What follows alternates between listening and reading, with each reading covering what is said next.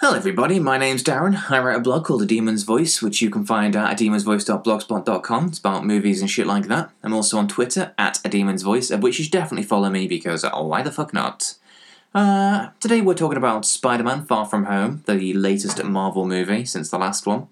There's a bit in the movie where people mistake Spider-Man for somebody else called the Night Monkey.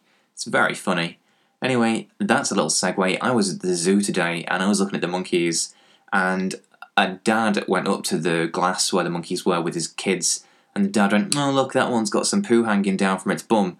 And I looked, and it did not have poo hanging down from its bum. It had a weird little dick, like a little weird sort of fleshy dick, like imagine if Gilderoy, do you know how in the second Harry Potter book, or movie rather, Gilderoy Lockhart tried to fix Harry's broken arm and he just took the bones out and then it was a floppy arm. The monkey's dick looked like Gilderoy Lockhart had done that to its dick instead. It had taken the dick bit out but it had left just the dick skin. So the dad goes up and he goes, "Oh god, that monkey's got poo coming out of its bum."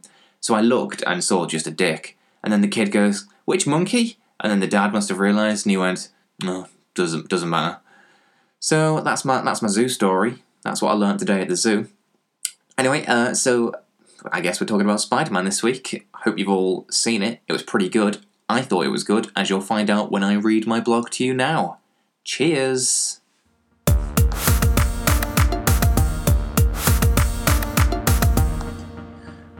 Oh, it's hard when you're a teenager, isn't it?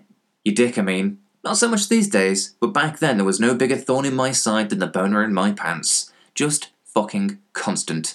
In fact, I honestly don't know how people haven't figured out that Spider-Man is a teenage boy based on how tight his costume is and how often he must get those occasionally random boners. He could be hanging upside down on a lamppost just minding his own business and suddenly, whoop, random boner time! I mean, he'd have definitely got one in the last movie when Vulture was trying to choke him to death, wouldn't he? And if you ask me, it shows a complete lack of initiative on his part too. They didn't just whip it out and start thrashing away. Best case scenario is that your enemy gets so freaked out that they let you go. Worst case is that you simply go out with a smile. In Spider-Man Far From Home, Peter decides to follow his dick to Europe, where he intends to woo MJ, his school crush. In fact, it's a school trip that he's going on, and so you can imagine that his biggest enemy will be whichever teacher has given up their free time to take the children away. Here's a clue, it's probably a pedo one. But the reality is that there's a bunch of crazy shit going down with some elemental giant things that he has to sort out. Of course, he has to do this without giving his secret identity away, which is going to be even more difficult when he's got his entire class keeping tabs on him and MJ constantly reminding him that it's boner time. Now that we're in a post-Endgame world, I suppose that the first thing that we have to address is in how well Peter Parker will do without the charismatic aid of Tony Stark to play off. There might be an Endgame spoiler coming up right now in case you're asked. Instead of one mentor, however, Far From Home has given Peter the full spectrum of stepfather-type figures to play with this time. Nick Fury is constantly trying to get him to work on his mission of saving the world, despite Peter's desire to enjoy his holiday and just stalk the girl he likes. Nick Fury is the 1950s-style stepfather, in that he's constantly disappointed, and no matter what you do, his response will be to show you the buckle end of his belt. As in he hits you with it, I mean. Not because it's shiny and he has some sort of brain damage. Then there's Happy Hogan, who shares Parker's grief over the loss of Stark. There's that spoiler. Hogan is the stepfather type that was your dad's best friend, and now has confusing feelings of his own, in that he understands your pain, but he also wants to bang your mum. He wants to do right by you and he does like you, but he knows that he can't be your friend because he's also quite literally a motherfucker. Then there's newcomer Quentin Beck, aka Mysterio. He arrives at the same time as the Elementals and he really does make an effort to have Peter like him. He takes him out for drinks, and he encourages him to give up his world-saving mission in favour of just having some fun. Beck is the cool tennis coach type of stepfather that you'd love to have as your dad, without realising that you've idealised him so much that he's really only going to let you down. In real life, he's the kind of stepfather that would buy you weed to show you that he can be trusted before grassing you up to your mum as a distraction when she spots that he's been sending pictures of his dick to his ex-girlfriend. The other thing that I'd really wondered about before seeing Far From Home was how they were going to handle the character of Mysterio. In case you don't know his comic book backstory, then I won't spoil it for you, except to say that it walks a tightrope of silliness with only a steep drop into shite on either side. I mean, that's even true of his appearance in that it's a basic green suit purple cape combo and then a random goldfish bowl on his fucking head.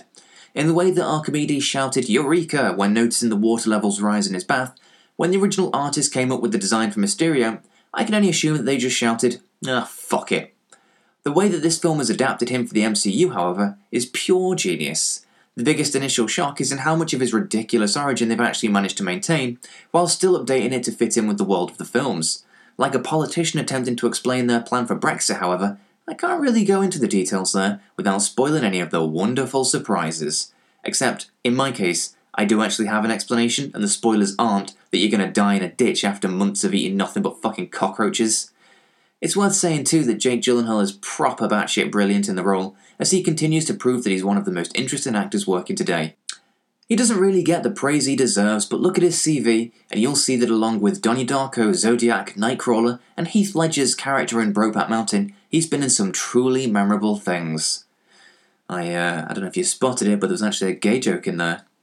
I'm so clever. If there's any subtext to the movie, it's probably that of fake news, which is a phrase I can barely hear these days without my eye twitching so violently that it looks like I'm having a fucking stroke. But Far From Home is about a world in which we're told people will believe anything, by a villain that intends to manipulate the media into giving them power. It also emphasises quite how far the power of showmanship can get you, when everything that you have to offer is complete fucking bullshit.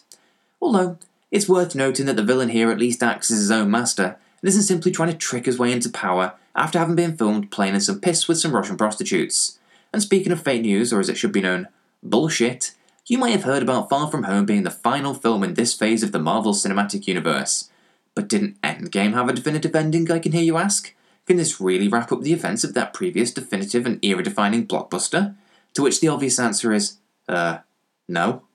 Honestly, I've always struggled to understand how these phases are defined, but Far From Home isn't quite the epilogue that the marketing would have you believe. It briefly deals with the world post-Snap, and there's a theme of Peter having to take Stark's place as the king of the heroes, but the real reason that it's being declared the final film in this phase is to simply position it as more of a direct sequel to one of the biggest films of all time. I hate to sound cynical, but by calling it the final film in this phase, the marketing department are treating you like such a bitch that you may as well pop a ball gag into your mouth and live in a fucking box for them.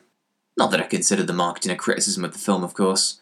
Sure, Far From Home might have been better had it gone into Parker's grief a bit more, but this sequel follows in Homecoming's footsteps by focusing as much on being a fun teen comedy as it does an action film. As with the On the Buses movie, Kevin and Perry Go Large, and when my parents found that my pet hamster had died, they're on holiday now, is usually a lazy excuse for a story. Also, my parents didn't say that when my hamster died that it had gone on holiday, they just told me the truth, they said the cat's eating it. Anyway. But it was actually quite interesting to see if this film could keep the spirit of the Spider-Man character by setting him predominantly in an environment that isn't New York for a change. Obviously, I know he went to space a few movies back, but before you shout that at me, you can go fuck yourself for being a pedant. Thanks to how much fun it is to spend time with Parker and his friends, though, it doesn't seem to matter where the web slinger is, so long as the film remembers both its heart and its life lessons. Aww. Like Sam Raimi's original Spider-Man 2, this film is essentially a reworking of the refusal of the call trope, except to prevent cliché from setting in, it's not that Parker can't be fucked being a hero anymore, but rather that he'd just like 5 minutes to try and get his bonk on with MJ. He's doing so well with her in terms of actually trying to work out how much she likes him before asking her out too. I'm so cynical now that I just scroll a question mark onto my cock with a Sharpie, then send a picture of it out to everybody in my fucking email contacts. So it was nice to see Peter and MJ's relationship evolve in a way that reminded me that there might be some sweetness left in the world after all. Thanks for listening, motherfuckers, and see you next time.